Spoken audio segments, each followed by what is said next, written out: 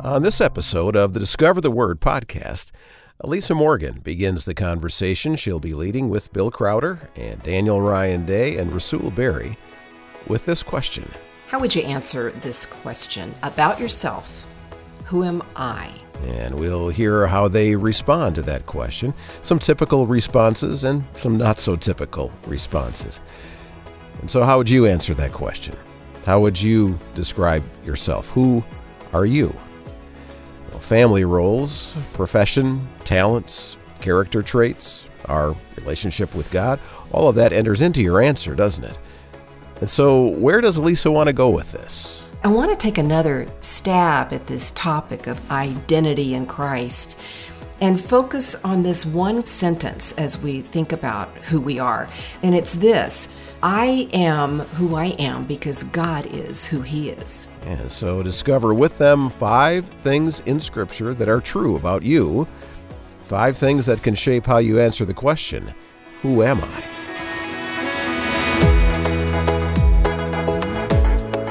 And welcome to Discover the Word, the small group Bible study from Our Daily Bread Ministries with Elisa Morgan, Bill Crowder, Daniel Ryan Day, and Rasul Berry. Great to have you at the table with them to explore this question of who am I? Because Scripture tells us that when we enter into a relationship with Jesus, we become new creations. The old has passed away and the new has come. But just what does that mean for you and me? Who are we in Jesus? Well, as Elisa has proposed, understanding who we are rises out of our understanding of who God is, and then seeing ourselves in relationship to who He is. So we've got 5 things that we'll look at in the next hour that are true about you because of who God is. Okay, so let's get started and listen as Elisa asks Daniel and Bill and Rasul to respond to that question. How would you answer this question about yourself? Who am I? Well, I guess I need to hold up a mirror first.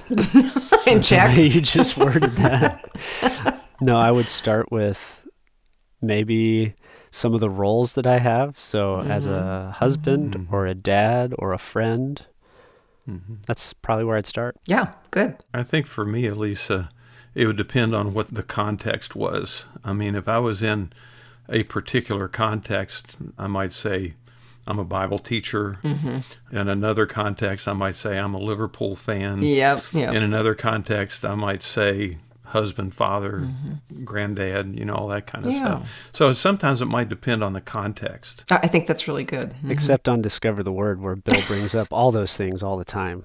Yeah. You get the more holistic me, Dave. How about you, Russell?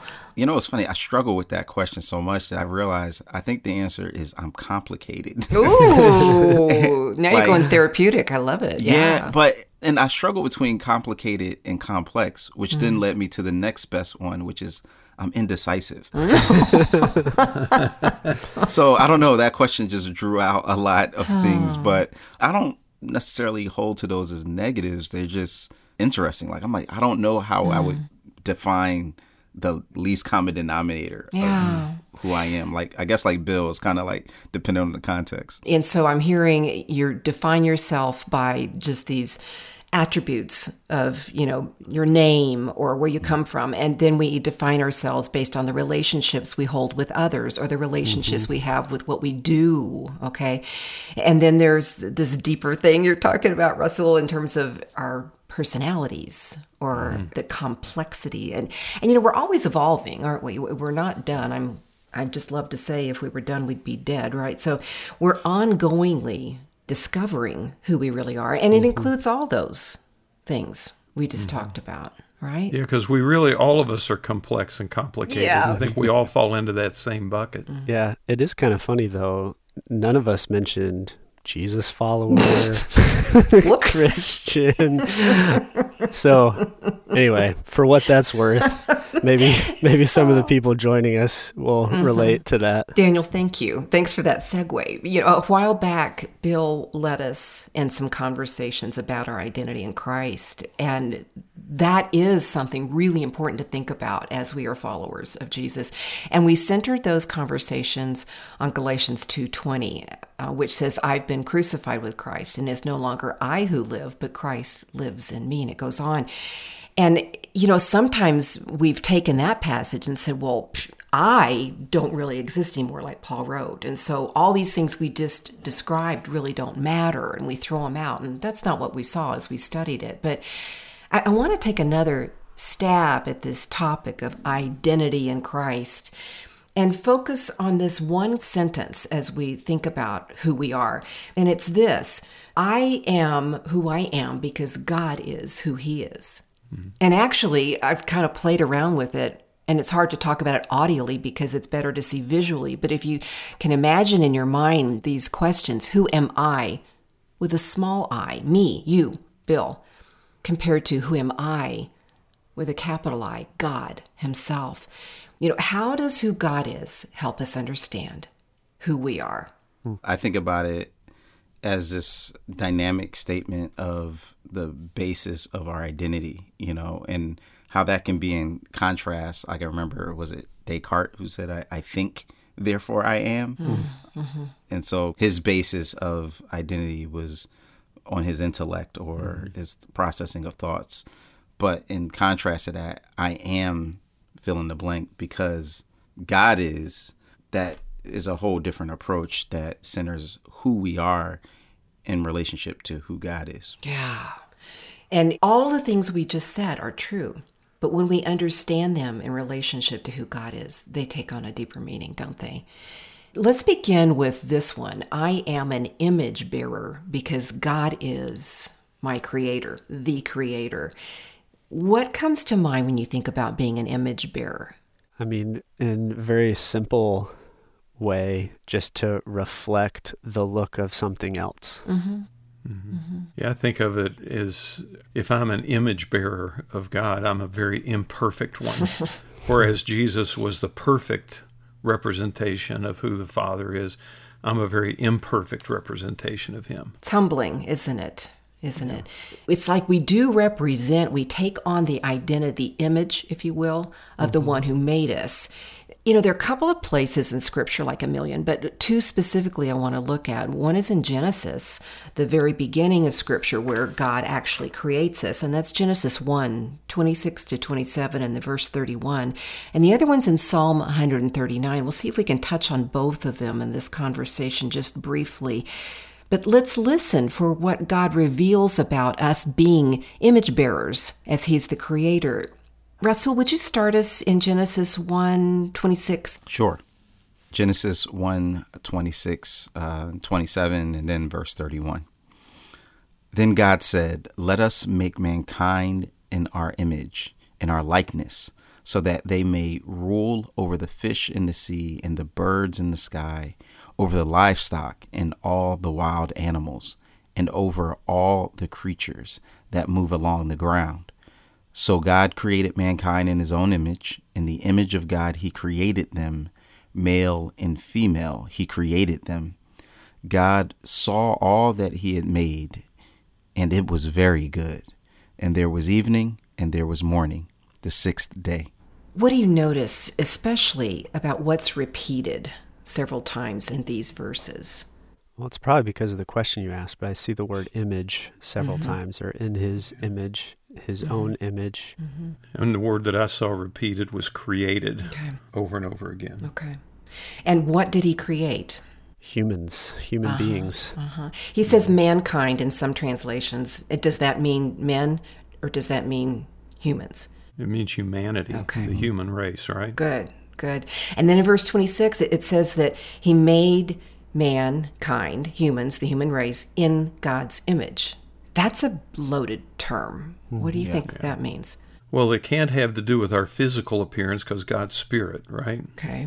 So it has to have something to do with something about the way we are, the way we operate as human beings is connected to how God operates as God. That is so good, Bill, but just hold it for a second. Don't we often, though, think about God as looking like us? And I don't mean just Jesus. I mean, go to Michelangelo's rendition in the Sistine Chapel of God the Father reaching across in the creation of Adam. He looks like a guy, right? Yeah. So we do tend to make God in our image, right? And what you're suggesting, which is really rich, is that we don't really know, do we? The representation we have of God is Jesus. And you and I didn't get to see him, actually, right? Mm-hmm. Yeah, when I hear the term image, I think of the historical context of just how loaded that word is. In ancient cultures, the image of God was typically one person, which was the king. Uh-huh. So one of the very revolutionary things that, as the Hebrew people are telling the story of how human beings came to be, is they're saying, actually, it's not just the king that represents God, we all do. And so that at a very base level is what's happening here with this idea of image. And then the other theme that shows up throughout the scriptures is the image being an idol. Mm-hmm. Yeah. Maybe part of the reason God says, don't make an image of me is because he's like, I already did that. And that's you. I've made you to be my representatives. So you have those two things at play here. One is a very loaded idea that actually the king is not the son of the gods and the only image bearer. All of us are.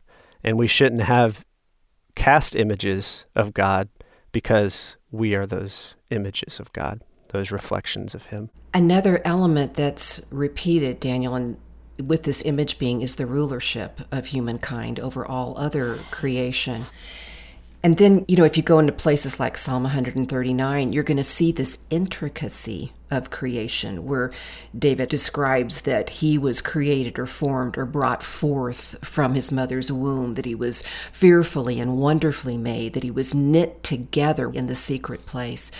There is this both physical and intrinsic element in which we carry God's image stamped in the very essence, right, of who we are. How does that affect your looking at yourself, and how does it affect how you view others? Yeah, I think about the intrinsic worth, even more than worth, like the sense of value that God attaches to, and the responsibility. Like when you said earlier, image bearer, right? I think about that word bearer. So like, how am I carrying this image? It reminds me, when my family would say when I was about to go to college, now remember, you're representing us, like you're a representative of us. And so keep that in mind as you go and navigate, because you're not just you're representing us. And I feel like that's kind of what that idea is of even the way that we exert our influence and our, rule, our power is supposed to reflect the way that he did it, which was very charitable and very compassionate to other people. Yeah, that's good. I do think there's like a question even before that for me, Elisa, and that is, well, first of all, do I actually believe that it's true? Yeah. Because I agree, Rasul, entirely with what you're saying, that as image bearers, how we represent God and all that matters. It changes how we see ourselves. But first we have to believe that or trust that God actually has given us that kind of intrinsic worth and value, and that he's given that intrinsic worth and value to other people. And maybe sometimes even for some of us, it's easier to believe that other people have that, but that we don't, for whatever reason that might be. So perhaps as we take away from this concept, I am an image bearer because God created me. I guess I just want to niggle in here. What's the thing we really want to focus on? Do I believe I am God's image bearer, or do I hold back from that? And do I view others as God's image bearers, or do I hold back from that? And how might I embrace both, and how might embracing both change the way I relate in my world? Yeah. I kind of feel challenged by both aspects of that, depending on the moment and depending on the day. There's times where I find it difficult for me when I mess up, when, I'm just frustrated because I'm not where I envisioned myself to be, or I still have the same nagging forgetfulness or disorganization. And so I can kind of get down on myself and need to be reminded, you're made in the image of God. Like, so you are not your shortcomings and your failures, and there's more to you than that. But then sometimes I'm frustrated at other people, you know what I mean? In New York, there's a lot of reasons why you could be frustrated, just because of the density of how many people are around, and rudeness or whatever, people trying to take advantage. So in those moments, it's kind of like, okay, Lord, help me remember this person is also an image bearer too, even if they're not bearing that image in a way that I can receive it right now. And to go back to Daniel's thing, Rasul, as well, if I really believe that I'm God's image bearer, then I think that creates within me a sense of responsibility to understand better who he is, so that I can then represent him better. Yeah. I can't represent him if I don't really know him or his heart. Like Rasul was saying about how God ruled with generosity and graciousness and compassion. If I know that that's the kind of God he is, then if I'm to represent him, then that needs to be the kind of person that I want to become. Yep. It does pivot our understanding when we fill in the blanks these ways to understand ourselves, not just randomly picking the personality traits that come out of a personality test or something, but intentionally defining who we are based on who God is, because we are related to him. And that is the basis for where our conversations will be going in this episode. We're going to be reflecting on the question, who am I, through the lens of the statement, I am who I am because of who God is. And that was a great start to look at mainly Genesis chapter 1 and realize that I am an image bearer because God is creator. Well, Elisa wants us to stay in Genesis chapter 1 to find our next way to answer the question and examine further the creation story to discover that you and I are part of a team. And that is a key part of our identity, who we are.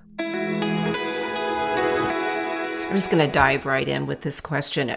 We've had Carolyn Custis James on Discover the Word many times, and she has really shaped my thinking about men and women, especially in creation, by the work that she's done, especially in the first 3 chapters of Genesis, but, throughout Scripture.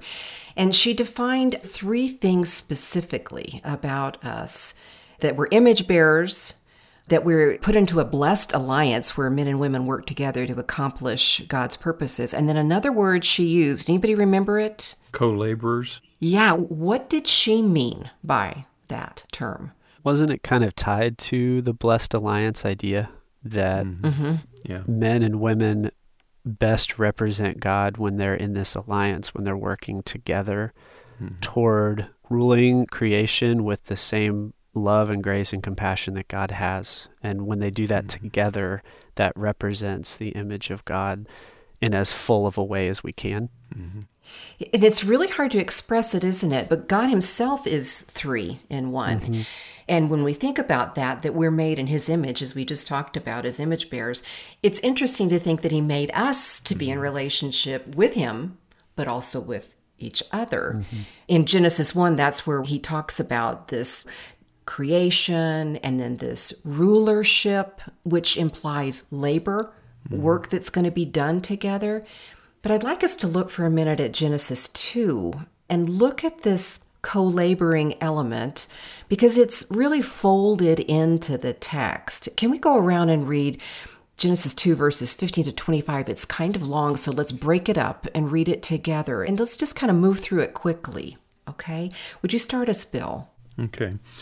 Genesis 2:15. The Lord God took the man and put him in the Garden of Eden to work it and to care for it.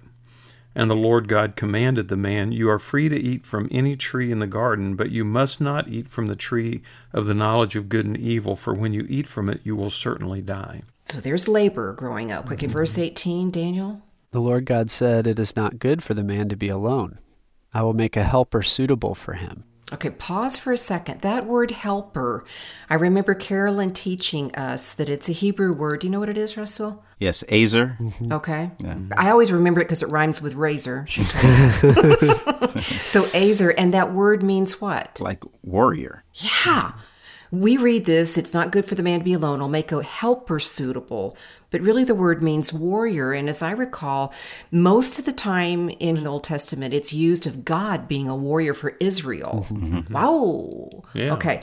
Let's keep going here. Verse 19, I'm just going to kind of summarize that. This is where everything is named. And then in verse 20, pick it up at the but, Daniel. But for Adam, no suitable helper was found. So the Lord God caused the man to fall into a deep sleep, and while he was sleeping, he took one of the man's ribs and then closed up the place with flesh. Then the Lord God made a woman from the rib he had taken out of the man, and he brought her to the man. And what did the man say, Rasul? The man said, "This is now bone of my bones and flesh of my flesh. She shall be called woman, for she was taken out of man." It's a powerful thought as we define ourselves. Who am I because of who God is? There's a powerful phrase here. I am helper. I am co-laborer, whether you're man or woman. So this is actually said about the woman. So what are the implications then about a man's identity? Well, first thing that it lets you know is that he needed help, or else God wouldn't have provided a warrior to come by his side. A word that I've heard used many times, which is a little bit different from co-laborer, but it kind of captures the idea in a sense, is the word co-regent. That Adam and Eve were made co-regents to rule together over the creation God had made. Regent isn't a very familiar word either, Bill. So, I think about universities or something. I guess I think about the British monarchy too. But what is that to do with rulership? Yeah, a regent is somebody who rules, and a co-regent is not someone who rules under someone else, but who rules with someone else. Okay, that's super helpful. And I think some of this plays off of even what is meant when God says something isn't good. Because typically when we think of something not good, we think of it like morally wrong or ethically wrong. But that phrase really is just saying that something's still incomplete in God's creation. That's good. Yeah. And so the incompleteness is that the man is alone and there's no suitable helper that he needs to be found. And so God does this final act of creation to complete creation. Yeah, and I tried to put a little bit of oomph into the response because I imagine that was, the brother broke out in a song. And, First love song, yeah. I think there was like a involved with his enthusiasm for seeing that God had provided him a partner, a companion. That was so good, Rasul. Could you sing it for us, Rasul, how that song went? So take this concept of both man and woman created in God's image as co-laborers, as incomplete alone, but complete together in expressing who God is, and bring that into the New Testament and how perhaps Paul expresses it. And I'm thinking about Ephesians chapter 2, verse 10, how Paul describes us. Bill, do you have that? Yeah. Ephesians 2, verse 10, and I think it's important, Elisa, the context leading up to it is how salvation is all by grace of what God does for us. And we usually stop after verse 9, not of works lest anyone should boast. But then, in a sense, he almost corrects our thinking before we have a chance to think wrongly. Well, if it's not of works, I don't have to do anything. In verse 10, he says, "For we are God's handiwork, created in Christ Jesus to do good works, which God prepared in advance for us to do." And that is so rich. I'm so glad you brought that out. The contrast between grace and works screams out of that passage. Why can we not earn salvation through our works? Because we're incomplete, because we can't do it in our own, because we're fallible, right? But God saves us by grace so that we can do the good works he created us to do. There's this beautiful union of God's grace with our works that make them complete and pleasing to him. Just like there's a beautiful union of man and woman as co-laborers that were incomplete by themselves, but are complete when they are working together in relationship with God. Yeah, I think there's a parallel in the Genesis account in here in Ephesians, because it's very clear that God gave Adam first and then Eve everything that they had, right? Like, so everything was essentially a grace gift from God.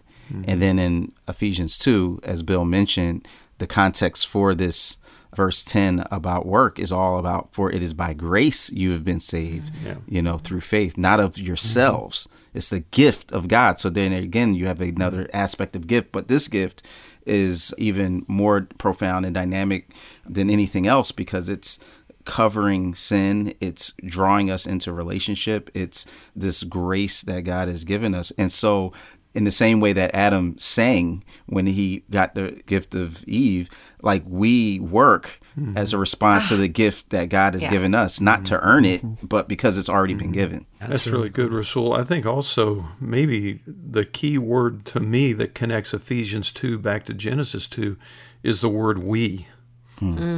We've talked about it a lot on the program, but when we as Western people in the United States, when we read the Bible, we tend to, in our heads, kind of transpose all the plural pronouns to singular pronouns. It's not for I was God's handiwork, although it's true that I was. The emphasis is for we together are God's handiwork, just like the man and the woman together were able to do God's work. We together, as the body of Christ and in relationship with one another, are able to do the work. Yeah, for sure. That word handiwork really means doing. It's God's doing. It's God's creation. It's his end product. It's his power at work in us. And that's incredibly empowering, isn't it? How does this understanding that I am co-laborer because God has made me, because he's the equipper, how does that affect us in our everyday? I mean, I constantly going, well, I can't do this, Lord. You asked me to, I'm not equipped. But how does understanding my identity as I'm a co-laborer because he's the equipper, how does that shape me and change me? To me, that's huge. Ephesians 2:10 is like my life verse. And so I think really? About the implications. Like there's another passage, 1 Peter, where it talks about that he has made us partakers of the divine nature through which we can escape the lust in the world. I mean, that's a crazy thought, like partakers of divine nature. Like God is saying, hey, how about we work together and partner together to be about this work of redemption? What, me? Who, me? Like I get to be a partner with God. And that aspect of handiwork in the Greek is poema, which is where we get the word poem from. We're literally like his poem. And I think about what that means in terms of how I see myself and what I should be doing, therefore, with my time and with my life. It should be done in a way where I'm trying to give glory to the one who made me, because that's what he made me for. Mm-hmm. And I think about it in really practical terms, too, how quickly we move from feeling okay about things and working hard to feeling stressed and overwhelmed and anxious. And typically one of the symptoms or causes of anxiousness and stress and worry is when we start trying to put too much on ourselves and trying to do it on our own, or when we think that we have to accomplish something without help or whatever. So on a very practical level, the encouragement I hear in this is that, hey, when you're stressed out and anxious, take a step back, because you're probably trying to carry this by yourself. And the good news here is that you're a co-laborer. It's not all about you and what you can do, because God's with you. And not only is he with you, but he's surrounded you with others who are with you to do this work together. That was one of the toughest lessons for me to learn when I was a pastor. That the job of the pastor is to equip the saints to do the work of the ministry, not to do the ministry. And it just, like Rasul was saying about Ephesians 2, verse 10, that Ephesians 4:11 through 13 text where Paul talks about that, to me was one of the most liberating things I ever learned when I was young in ministry. I hope we are liberated, empowered, freed by this concept that I am a co-laborer, because God is the equipper, and he made me to be in relationship with himself and with others to accomplish his kingdom purposes. Yeah, that is a great observation and another perspective from Scripture on how we can answer the question, who am I? Taking into consideration that I am who I am because of who God is. I am a co-laborer. I'm not in this alone. I'm part of a team. I am a co-laborer because God is equipper. We're going to take a quick break, and then when Elisa and Bill and Daniel and Rasul come back, they're going to go to some parts of the New Testament written by Jesus' disciple John, where he talks about the subject of love. and what an impact on us it can have to realize that we are loved by God. You are His beloved daughter. You are His beloved son. That's who you are. Well, that part of the conversation after this message. Now, as Elisa leads the group in our study this week, I want to point you toward another podcast that she does with Our Daily Bread Ministries. It's a podcast for women called God Hears Her. And in fact, Season 6 of God Hears Her starts this week, the first week of August 2022. And so join Elisa and co-host Aaron Eddy as they share stories of how God shows up in the everyday and the unusual events in life to help you mature in your faith. Now, they have great guests that join them to tell their stories and to share what God has equipped them to do and opportunities they've been given. For example, coming up in Season 6, a young woman from Nigeria named Kechi Akwuchi tells her story. So I was 16 years old at this time, final year of high school. I was going home for the Christmas holidays. This was December 10th, 2005. And, being a boarding school, the students live all over Nigeria. You fly in from all over Nigeria to come to this school, right? So it was very routine that I would fly back and forth. I remember that day we left the campus, got to the airport, 61 of us, we boarded the plane, regular commercial plane. There were 109 passengers on board, including the flight crew and us students. And the flight took off and everything was normal. Yeah, but about 15 minutes before reaching their destination, they hit major turbulence. Everyone started screaming. It was just chaos in the cabin. You could hear people praying at the top of their lungs. And I remember my friend, she was looking at me and her eyes were huge. And the last thing I remember is we held hands. And then it was like this metal scraping sound that I remember just jarred my brain, my senses. And then just darkness.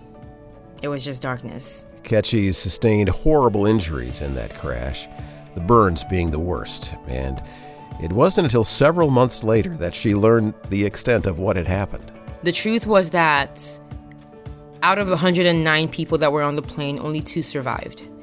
It was myself and another lady who I didn't know prior to the accident. So all the kids, all my friends, classmates that were on the plane were also gone. Yeah, learn how her faith sustained her in her long and difficult recovery, and how and why she came to the United States, and she got a spot on America's Got Talent. That episode with Kechi Akwuchi is part of Season 6 of God Hears Her. And so if you or someone you know needs a reminder that God sees you, He hears you, and He loves you because you are His, well, we invite you to listen to this weekly podcast. Lots of good stuff coming up in Season 6. Find God Hears Her wherever you get your podcasts. And now, part 3 of our consideration of how to answer the question, who am I? In light of the statement, I am who I am because of who God is. Deep inside all of us, and I don't care who you are, what age you are, and you may not be able to admit it, but I really think there's a core need to be loved. Do you agree? Yeah, absolutely. So much so, I remember reading a book called Changes That Heal with Dr. Henry Cloud and Townsend. And they mentioned how babies, when they're born, need to feel touch and connection and not just food. They won't grow as much, even if you give them everything else that they need, but not the sense of love. And that was really striking to me of how essential that aspect of us being loved is to our just even health and growth and development. Yeah. Rasul, if I can jump on that, I was a psych major, and I remember watching this video about human attachment. This mom was sitting in a room with a baby, and every time she'd feed the baby, and then she'd stop feeding it, and the baby would regurgitate. Babies sometimes do that. Then the mom would feed again, and then the baby would do that again. The mom would feed again, and the baby. And what they learned is that the baby would actually spit up because he didn't want to lose the contact with the mom. Wow. And that's such a powerful illustration of our drive to be attached, to be connected, to be loved. I think it says a lot about what the scriptures tell us about God's concerns for orphans. It just seems to me that when God over and over and over again talks about his concern for orphans, there's something in that we ought to pay attention to. And widows. Yeah. Sure. And both having to do with attachment, being loved. Here's a question that's kind of stumped me at times. Do you think our need to be loved is a result of creation or the fall? Yes. Now, I do think both are true. I think God created us to be objects of his love, and that means that we were made to be receivers of love. So if that isn't being filled, then our life is not going to be what it's supposed to be. But in the same time, I think because we're broken, we probably feel that need more acutely. Yeah. And I would say, too, did love exist only after the fall? Well, no, it existed before creation in the Father, Son, and Holy Spirit and their relationship. And so in order for them to have this like aspect of love in their relationship, then there couldn't be something lacking, right, or incomplete within God. And so even the fact that there's love that exists before creation, to me, shows that interplay of the two-directional aspect of love is important. And so, yeah, I think the need for love is pre-fall in some ways, but the fact that maybe we need it in more desperate ways or twisted ways or things like that are what comes as a result of the fall. I've been talking about the need for love, and I've also used the word attachment, and I think you hit on both of them, Daniel. It's like our need for love, need always sounds incomplete, but that's the way we were made. We were made incomplete without relationship, right? So our need for love is created within us. But what's happened at the fall is that we fell and broke in terms of the connection that we were created to experience with God is broken. And so therefore, we have a need for love at creation and a different kind of need for love, a reparative need for love, if you will, after the fall. And I wonder about how we can understand who we are if we were created to be loved.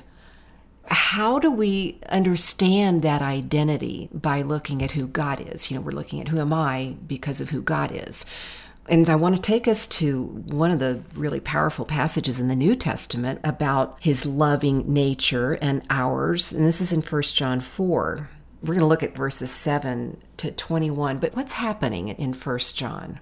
Well, at this point, this is later in the Apostle John's life and ministry. He's kind of the older statesman, but he's really trying to center them in the foundations of what he really drew from Jesus in the beginning. Okay. Yeah, I think you're onto it there, Rasul, and I think there's also, if I can just add one component, most of the letters that we get in the New Testament are written to correct something.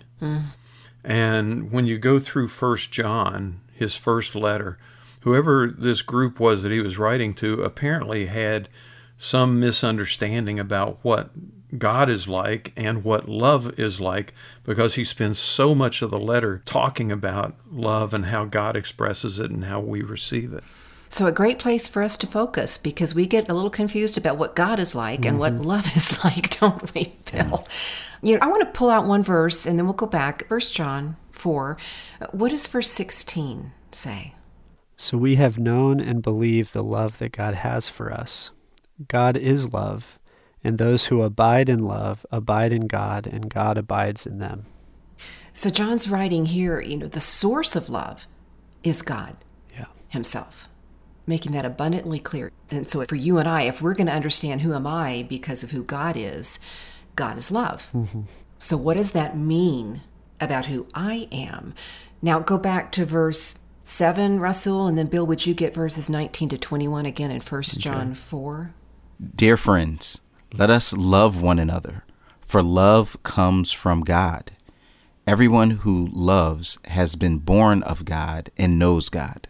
So we're going to evidence God's being if we know him. We're going to evidence it. And then Bill, verses 19 to 21. Okay. We love because he first loved us. Whoever claims to love God yet hates a brother or sister is a liar.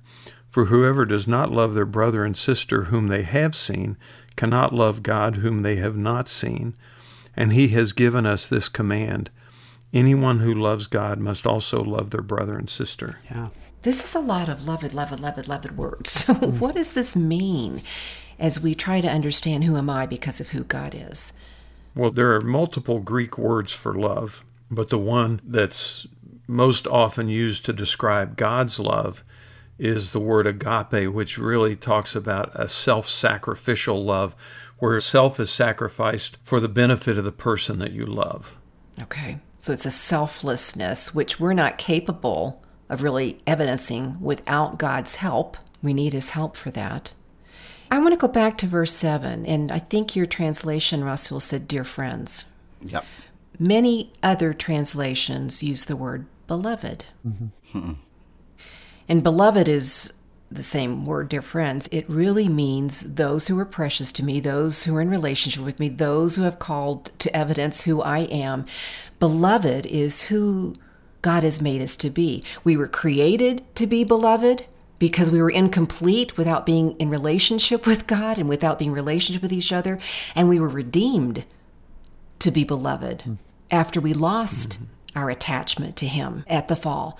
Both of those realities. And so now, isn't John writing to first century believers and to you and me, who are you? You are God's beloved. Now, love each other.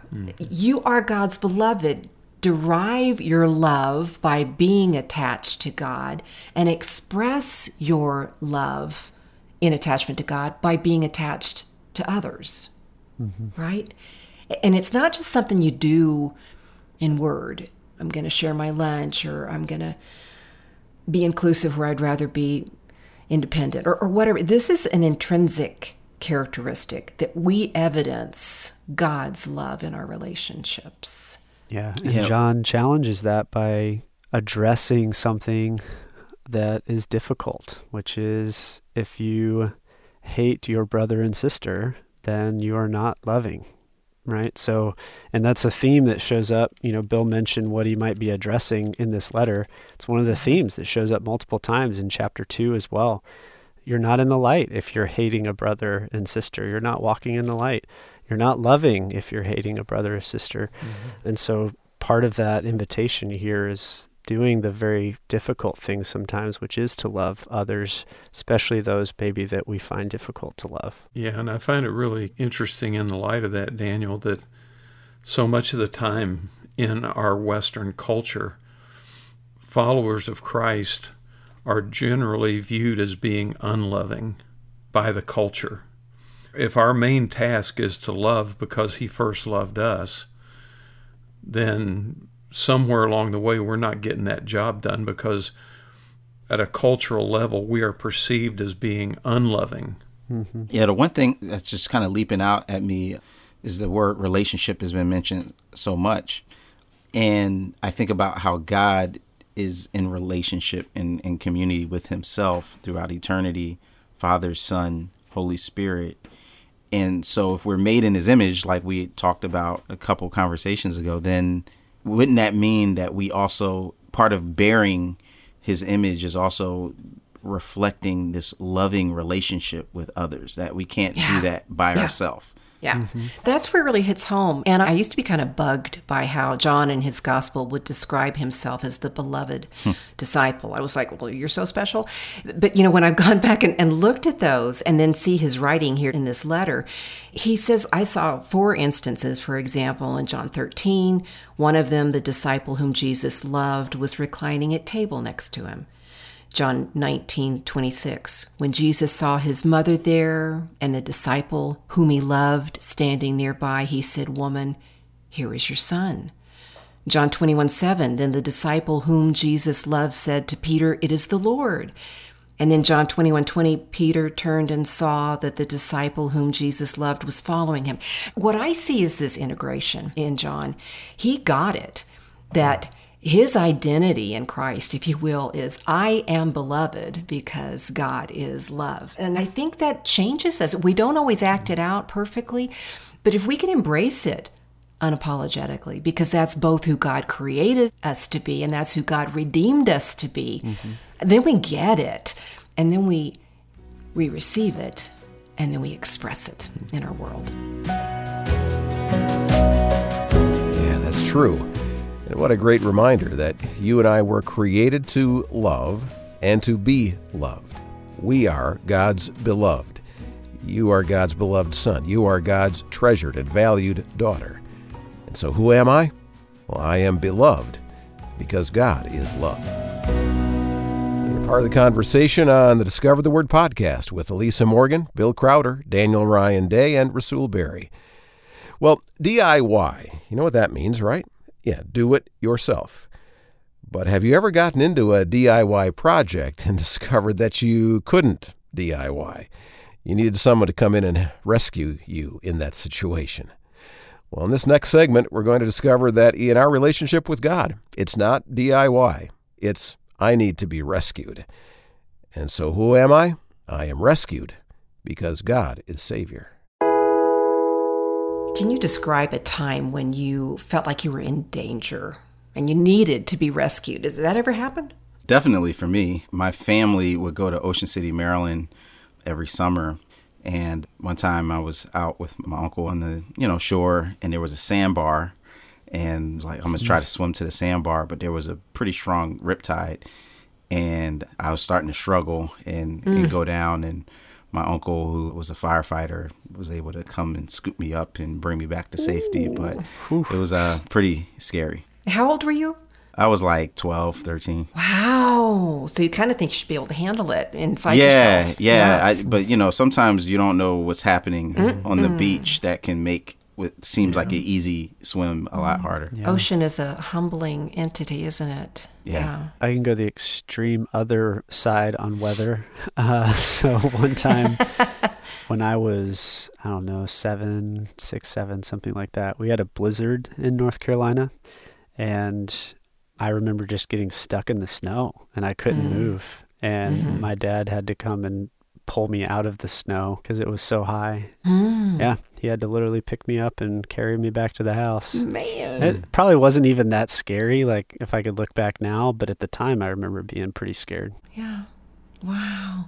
And I was thinking about a situation where I was in college and I was driving and it was late at night. I think I'd been at the library or something. I was driving back to where I lived and I looked in the rearview mirror and there was a man in a car following me. And I did the whole thing where I turned quickly and went down side and he went right with me. And I was so freaked out. I was alone. I was in my early 20s. I didn't know what to do, and I didn't know where a police station was to drive into. I finally pulled into the parking lot by where I lived, and I remember running as fast as I could to the front door, which was secured, and did my code and got in just as he pulled his car right up to the steps. I was absolutely terrified. And I think that describes what I'm trying to get at here. There are times in our lives when if we can put ourselves in these situations that we're all talking about, whether it's a riptide or it's the blizzard or it's a predator or whatever, let your heart kind of speed up and you realize the desperation of your plight to need to be rescued. And, as we continue this conversation about who am I because of who God is, this next element, we can kind of keep it at an arm's distance and just be all heady about it. But I'd like for us to think about it on a more intrinsic level. We are actually rescued. We really are, because our God is a redeemer. And that's the truth. Mm-hmm.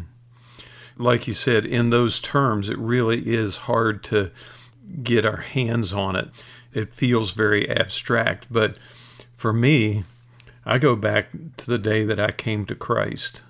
I was a student at a Bible college when I came to Christ. And I remember the emotion of it was so overwhelming that I had a friend take me to the local bus station. And I got on a bus and rode that bus 10 hours home, just so I could tell my mom and dad in person that I had come to know Christ, because the emotion of it was so overpowering. You're going into the reality of what I want to invite us to experience. We've been talking about moments in our lives when we can remember being in danger and needing to be rescued, and we've all talked about kind of a physical rescue from without. But Bill, you're bringing up the issue of maybe a time when we realized just hugely that we needed to be rescued from within. We needed to be rescued from ourselves. okay, from ourselves. What does that do to you? You know, in that moment where you go, I need to give my life to God. What motivates that? What is that experience really like? We may be 40 years down the road from that moment, you know, and it's hard to recall it. But it's not hard for me to recall it on a daily basis when I pay attention to what I need to be rescued from. How about you guys? Yeah, I think about being in college, and I actually recently come to faith in Christ, but, you know, I'm on my own for the first time and ended up in a relationship that in which it was unhealthy spiritually, you know, otherwise, and just being like, I want this too much to end it. Sorry, God, this is where I'm going. And it was like, I'm taking this path regardless of where it leads me, how far it may lead me away from you, like consciously. And it ended up that, ironically, on another trip to where my family was going to go to Ocean City, Maryland, and I invited this person to go with me. She broke up with me right before going to the trip. And it was like God breaking through the glass, and it really transformed my understanding of grace, because I was not the hero in the story. My sense of strength wasn't. I was just kind of committed going down a bad path. And when I think about that, it humbles me, but it also gives me a great sense of appreciation. And I remember how that felt of being stuck, but also like, I'm just going to keep going down this hill, and him just rescuing literally me from myself. Yeah. Yeah. Mm-hmm. You said, you know, what was kind of the trigger behind it? For me, it was, I was in a chapel service at the Bible college, and the person who had brought the message that morning helped me to really see for the first time what it meant to God that I was a sinner, and how much he did love me. And because of my sin, how unworthy I was of that love, but how much God loved me anyway. And that was really the trigger for me. I want to take us to a couple of places in Scripture, and let's keep this emotion and this presence of mind of how we needed to be rescued, this experience of it. Let's keep it front of mind here. The first passage I want us to read together is Ephesians 2, verses 4-9. Daniel, could you start us? Sure. But God, who is rich in mercy, out of his great love with which he loved us, even when we were dead through our trespasses, made us alive together with Christ. By grace you have been saved, and raised us up with him and seated us with him in the heavenly places in Christ Jesus, so that in the ages to come he might show the immeasurable riches of his grace and kindness toward us in Christ Jesus. For by grace you have been saved through faith, and this is not your own doing, it is the gift of God, not the result of works, so that no one may boast. Who am I? I am rescued, because who is God? He is Savior. What kind of rescue language do you see in those verses? Well, the word saved is the first one in verse 5. It is by grace you have been saved. And the clear implication is that if you had to be saved, you were saved from something to something else. Okay. And Good. the What word else? that jumps out to me is dead. So we talk about what can we really do to make this happen for ourselves. Well, if we're dead, we're not doing nothing. So the fact that Paul makes it very clear, no, you are completely, you brought nothing to this. You are dead in your sins. Yeah. And then God gets involved to rescue us.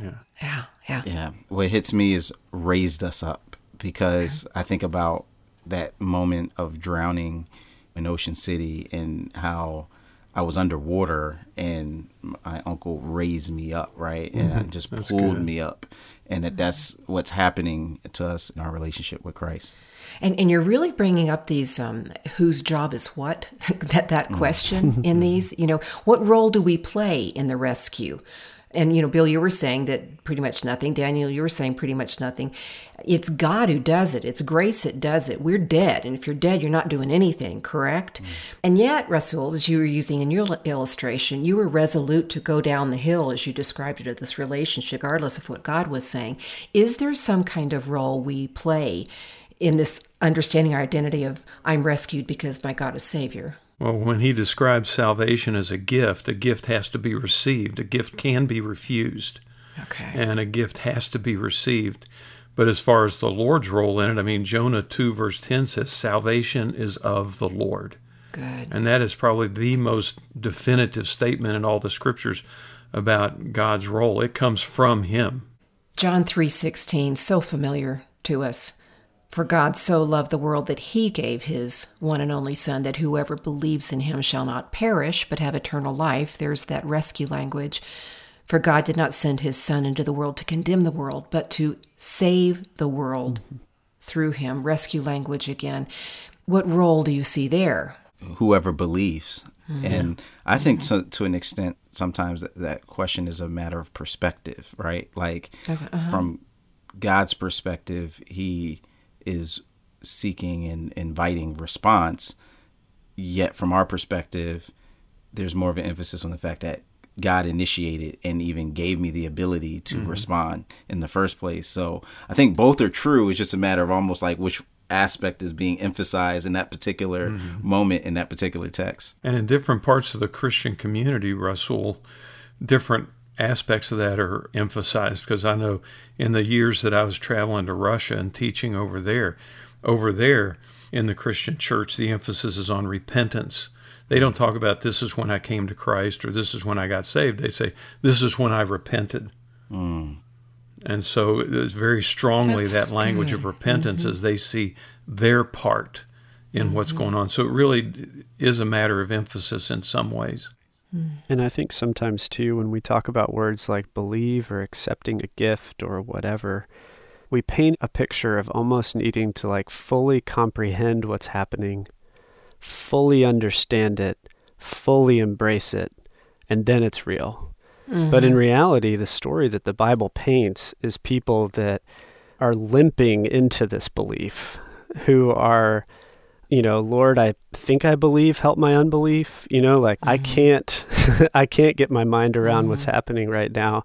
But even that word belief, trust, right, is a good translation of that as well. And so you just have this like, Lord, I want to believe this is enough. I want to receive this is enough. It can be just as simple as, again, limping into it and wanting to receive the gift that God gives. I think it's true, Daniel, for every one of these elements we've been discussing, there's a now and not yet element to them. I am rescued because my God is Savior. I experience that every day. You're talking about the downhill slope, Rasul, with bad choices. Well, I've got them every day. What am I going to do? Am I going to live aware of my need to constantly be rescued because I have a Savior? There's a beginning understanding of that, and then there is an ongoing embrace of that identity. I'm rescued because my God's Savior, and because, boy, I have needed to be rescued, and I still do every single day. Yeah, so true, isn't it? Who am I? According to Scripture, I am rescued because God is Savior. That's who I am. It's not DIY. I needed Jesus to do it for me and to rescue me. In that sense, I am who I am because of who God is. Well, we've got one more way to answer the question, who am I? And it has to do with recognizing that we are a work in progress. And an observation from the Apostle Paul that he who began a good work in you will be faithful to complete it. We'll explore that together right after we take time out to preview what we'll be talking about in the next Discover the Word podcast. The group's pretty excited about having our resident Bible geography expert here at Our Daily Bread Ministries, Dr. Jack Beck, back with us for our next Discover the Word podcast. We're glad you're with us. You're a geographical hoodoo. I don't know what you call it, but I just made that up. You're all into geography and Scripture, and popped our thinking on so many occasions. Yeah, I hope so, Lisa. I'm a Bible geographer. You're not a hoodoo? Okay. Not a hoodoo. Although I'll consider changing the title on my business cards if you insist. I love the outdoors, and so it seems really natural to me that I would study the outdoorness of the Bible Bible stories that we know so well, the geographical qualities of those stories, and see what happens when we look more carefully at the way in which God has chosen to speak to us in the Word when He chooses to speak geographically. And Jack will take us to the Gospel of John to discover 5 geographical firsts in the life of Jesus. Don't miss another fun and insightful episode with Jack Beck on the next Discover the Word podcast. And so now let's join the last part of this conversation about who am I, as Elisa begins by asking this question with kind of a playful smirk on her face. Are you done? Are you guys done? Sure. How would you answer that? That's another one of those questions that depends on the context. My wife knows when we're out to eat that I'm done if I ask the server to bring me a box to take the rest of it home in. There you go. I often say I'm done with an emotional situation. I'm just done, right? I can do that. Yeah, see, the emotion helps, because if you just ask, are you done? Then we're like, no, we've got to record for at least another 11 minutes or Brian's going to lose his mind. Then he'll be done. Then he'll be done. That's good. That's good. Yeah. And sometimes that question comes like, are you done? Like, Yeah, that's true. like carrying on, like that's something, like, are you finished with this tantrum? Are you done? Can I It's a little stop different listening? when somebody asks us if we're done as opposed to us saying we're done, isn't it? Yeah. But then there's that wonderful moment of being done with a semester or done with a project or done with a test or done raising your children. Does that ever happen? No. Yeah. I'm definitely not done in that. Yeah. And you never will be. They will never stop being your kid. There's never an ending to it. Yeah, I'm fond of saying if we were done, we'd be dead. It's one of my little mantras. As long as we're breathing, we're still in relationship. We're still working. We're still learning. We're still growing. God willing, we're still loving. We aren't finished. I remember Steve Green having a song in the 70s or the 80s about he who began a good work in you will be faithful to complete it. And I love that concept. And it brings us to one more element I want to consider in this conversation about our identity in Christ. Who am I based on who God is? I am blank because God is blank. But before we go into this last one, I would love to review for a second. So what have we said so far? We've said, fill in the blank. I am blank because God is blank. An image bearer because God is creator. Yeah. Mm-hmm. I am beloved because God is love. Mm-hmm. Mm-hmm. I am co-laborer because God is equipper. Yeah. And then we talked about I am rescued because God is Savior. Now, all of these are initial understandings that are like epiphanies. Our mind goes, and we go, oh man, that's what I am. And that changes us. But then we have this ongoing discovery of what that means in our lives, what that means, who God is, what that means about us. And because we forget all the time, right? Oh, We really? forget that we're co-laborers. We forget that we're beloved. And then all of a sudden we hear that again and we think, oh, wow, that's great. I should remember that. And then we forget it again. And then we beat ourselves up because we didn't remember it. And then we're reminded again that God will make that okay. Yeah, that's what it means to be sanctified, to use a fancy theological word. That's what it means to walk in the Spirit. That's what it means. This last one, I really think is kind of a climactic one because it really expresses what we just said. And the last one is, I'm not finished because God is completer. I'm going to be under construction for my entire life. And maybe the most memorable scripture that underlines that is Philippians chapter 1, verses 4 through 6. There are a couple of others I might want to touch on, but Russell, can you read us that? Philippians 1, 4 to 6? Love to.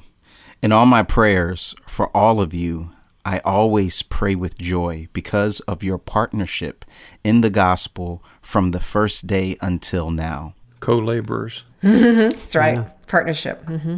Being confident of this, that he who began a good work in you will carry it on to completion until the day of Christ Jesus. Wow. And that's the verse that Steve Green song was based on, right? It is, yeah. I have trouble remembering the exact words because I just sing Steve's words. but that's exactly right. What do you see in that verse? The first thing that jumps out is the reminder Bill gave us in an earlier conversation about when we see you, we think me, the individual. But throughout the New Testament, the you is the corporate, the church, all of the Jesus followers together. And so this good work that God is working on and that he will work on until completion, my translation actually has among you, who began a good work among you. So it's a corporate work. Yeah, God is doing the work, yes, in us, but around us and through others and all of that together. Yeah, to me, I notice all of who's at play here. There are many different beings at work in this verse, right? All my prayers, this is Paul, for all of you, this is the church at Philippi, because of your partnership. So already there's a partnership happening that involves the church of Philippi doing some stuff too with Paul. And then he who began a good work, I think that's God the Father, will continue it to the day of Christ Jesus. Oh, and then one other thing. So the people are involved, but then also time is involved. We'll carry it on to completion until the day. So there's a timing involved that even when everybody comes together and does everything perfectly, it's still not going to be done until Jesus says it's done. And that until the day part of it, Russell, reminds me of 1 John 3, where John writes, "For when we see him, we will be made like him, for we will see him as he is." And who can wait for that? So is that the work that will be brought to completion, Bill? Is that what you think Paul's meaning? Yeah, I think so. And I think that's what he was talking about in Romans 8:29, where he said that it's God's purposes for us to be conformed to the image of his Son. And I think that's the good work, making us corporately, and as a result of that, us individually, more like his Son Jesus, a work which will be completed in the day of Jesus Christ. And that understanding of completed, it really means finished, accomplished. There is an end. There is an end, but it's God's job to bring it to the end. And again, as we've been talking about this tandem, we cooperate with him. One of the things that pops out to me that I love is that Paul is vision casting in this verse. In all my prayers for all of you, I always pray with what? Joy. Joy, because it's like he can see the end. He can see the promise. He can see who we are, they are, he is, because of who God is. He can see that eventually that work is going to be completed and we're going to look like Jesus, as you said, Bill, because God will bring it to completion. Now, let's look at one more section of scripture here. Ephesians 1:13 and 14. Daniel, would you grab that? Sure. And you also were included in Christ when you heard the message of truth, the gospel of your salvation. When you believed, you were marked in him with a seal, the promised Holy Spirit, who is a deposit guaranteeing our inheritance until the redemption of those who are God's possession, to the praise of his glory. What images do you see in the wording there that Paul uses that help you understand this promise of completion? Well, the word guarantee, a deposit is like collateral or a down payment or something like that, but it guarantees, which kind of ties back into Philippians 1, where he says he's confident. He's not just hoping it's all going to turn out okay. He's confident that this is going to happen. And in Ephesians 1, he says he's confident because God has guaranteed it. God has guaranteed it, yeah. And I wonder, too, if that's where some of the encouragement for us comes, because it kind of helps us be confident at times, because we can see the Holy Spirit working in us at times, not always, right? There's times where we lose sight of that or don't feel it or don't trust God or whatever. But there are times where we can look back in our lives and see like, oh, I did trust God there, or the Holy Spirit is making me more like Jesus by loving this person I've had a hard time loving or whatever. And so not only is it confidence in God, but it helps us to be confident as well. Paul says you were marked with a seal, and that's supposed to give you confidence, right, Daniel? The promised Holy Spirit.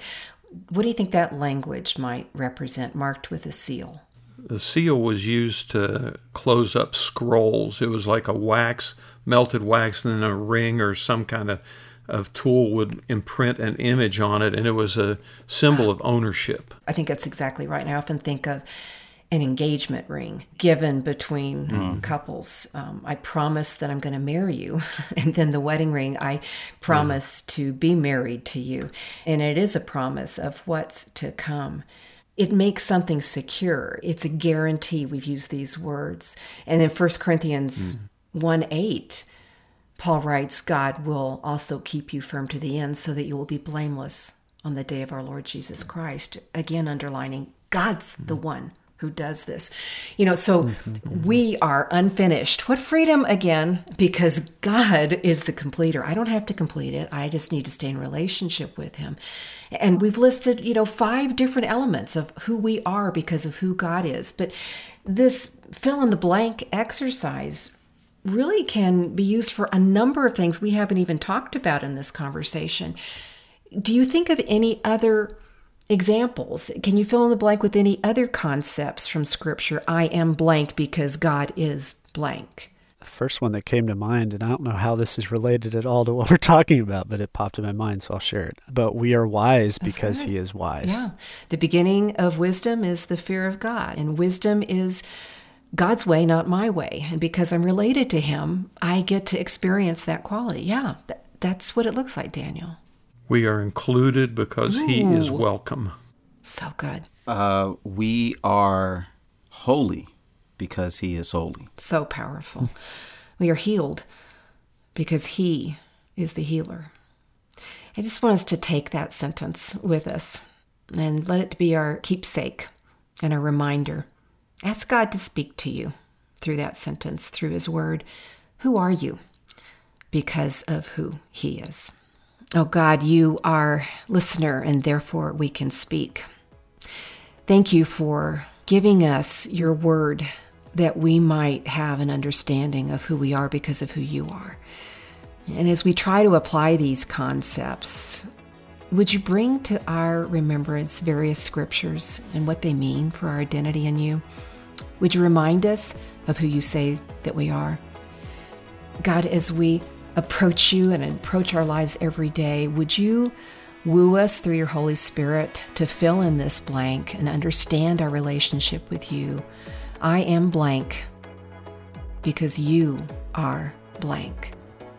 We are blank because you are blank. In Jesus' name, amen.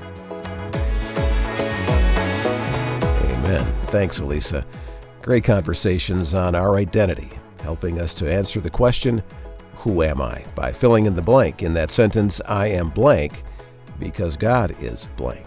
I am who I am because of who God is.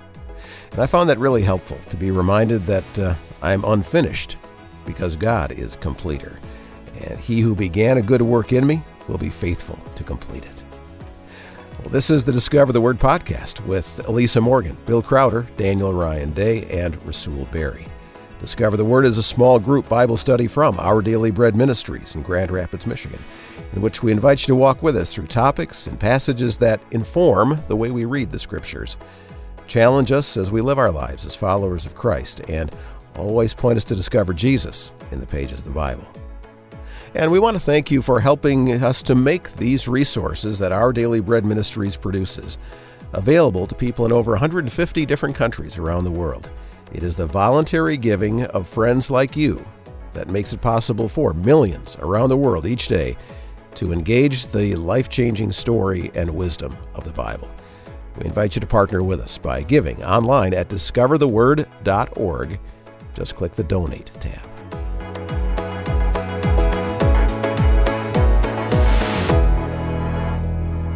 Well, thanks for listening. I'm Brian Hettinga. Discover the Word is provided by Our Daily Bread Ministries.